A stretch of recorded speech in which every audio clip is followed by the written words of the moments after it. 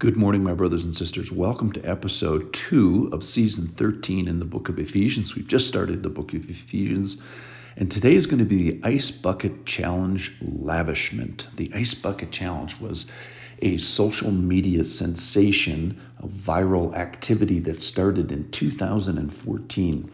So the ALS Society, the Lou Gehrig's disease society, wanted to raise awareness, and they eventually raised actually $250 million with this idea. And the idea was you take a bucket of ice water and you pour it over your head. And this was just a dramatic activity to raise awareness for ALS. And then one of the geniuses of the idea was you would nominate somebody else to have the same experience, raise their awareness, and hopefully get them to send a check, and so on down the line. So it was this viral experience of people pouring a bucket of ice water over their head. Now, I actually did that because I was nominated, and the 12-year-old friend of mine shared with me and challenged with me, and I didn't want to be shown up by a 12-year-old, so away I went. And if you ever pour a bucket of ice water over your head, you'll never forget it. And that's what we're going to do today in Ephesians. We are going to pour a bucket of God's lavishment over the top of our heads. We're going to see that God is doing amazing stuff for us, and he's doing all this heavy lifting, and we get this fun, overwhelming, profound scripture to pour over us. Here it is. This is from Ephesians chapter 1, starting in verse 3. Blessed be the God and Father of our Lord Jesus Christ, who has blessed us in Christ with every spiritual blessing in the heavenly places, even as he chose us in him before the foundation of the world, that we should be holy and blameless before him. In love, he predestined us for adoption as sons through Christ Jesus, according to the purpose of his will, to the praise of his glorious grace, with which he has blessed us in the beloved. Another name for Christ. In him we have redemption through his blood, forgiveness for our trespasses, according to the riches of his grace, which he lavished upon us in all wisdom and insight, making known to us the mystery of his will, according to his purpose, which he set forth in Christ, as a plan for the fullness of time, to unite all things in him, things in heaven and things on earth. So this is a little overwhelming to read, this whole section.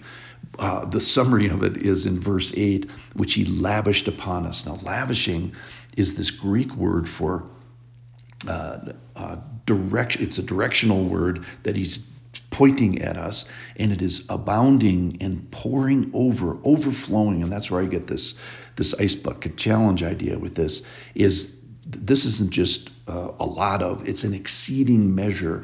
And when you think about the things that we're getting in this passage, blessing and chosenness and love and predestination and glorious grace and lavishing of grace, stuff being made known to us and us gathered together. When you sort of take it in all at once, it just seems like this big bucket of ice water being poured over your head. It's just so overwhelming.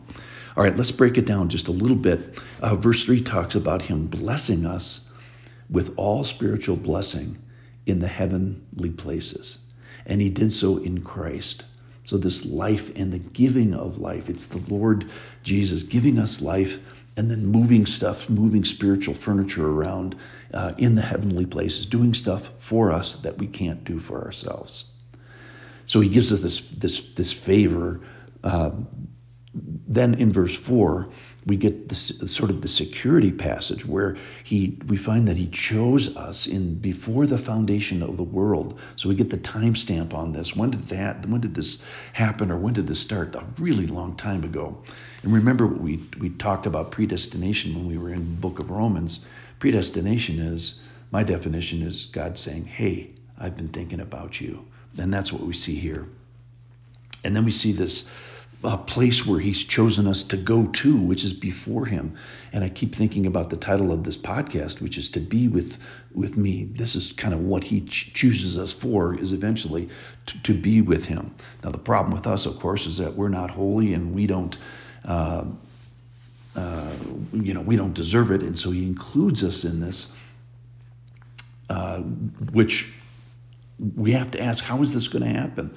Well, in verse 5, in love he predestined us to be adopted. That is to make us part of his family. It's by Christ, and it goes to Christ's family. And why did he do this? Well, verse 5 says, according to the good pleasure of his will. So God here is appropriately thrilled with his character and behavior, and to be otherwise would be blasphemy. And when we understand this, we'd be thrilled too. So this is God's challenge. Understand me. Understand how great these things are that I've done for you as I pour them over your head this morning. And be curious. Experience this challenge. Why? Well, for the praise of his glorious grace that makes us accepted in him. Verse 7, in whom, and these are all amazing things we get here. We get redemption in his blood, forgiveness for sins by his rich grace. And verse 8, the summary verse, grace is being lavished upon us, or lavished towards us. Verse 9, he makes stuff known to us that we wouldn't have known without him. We call that a mystery. And then finally, he gathers all these things that kind of don't deserve to be gathered under him. He gathers things in heaven and things on earth. So Paul understands. He understands what Christ has done for him. He understands Christ lavishing upon him. So in other words, Christ has poured this ice bucket over Paul's head. And what we see here in these verses is Paul challenging the Ephesians to pour these truths over the top of their head, to experience them for themselves. And similarly, I'm challenging you today to pour these truths over your head. So let's pour over our heads God's choice in us, his love for us, his predestination, him thinking about us, him blessing us, him giving us redemption, him giving us forgiveness, him lavishing his grace, that summary statement, him knowing us. I just think of, for maybe some of you listening, that you are not part of this party. Well, you should want to be. That's one of the purposes of this list here today. How do you do that? By faith. Stick around. We're getting to that. Paul's going to get to that in the book of Ephesians. For those of you who are part of the party, I just want you to enjoy this experience as God pours all these blessings of choice and love and predestination over the top of your head this morning. Thanks for listening. Thanks for joining this party.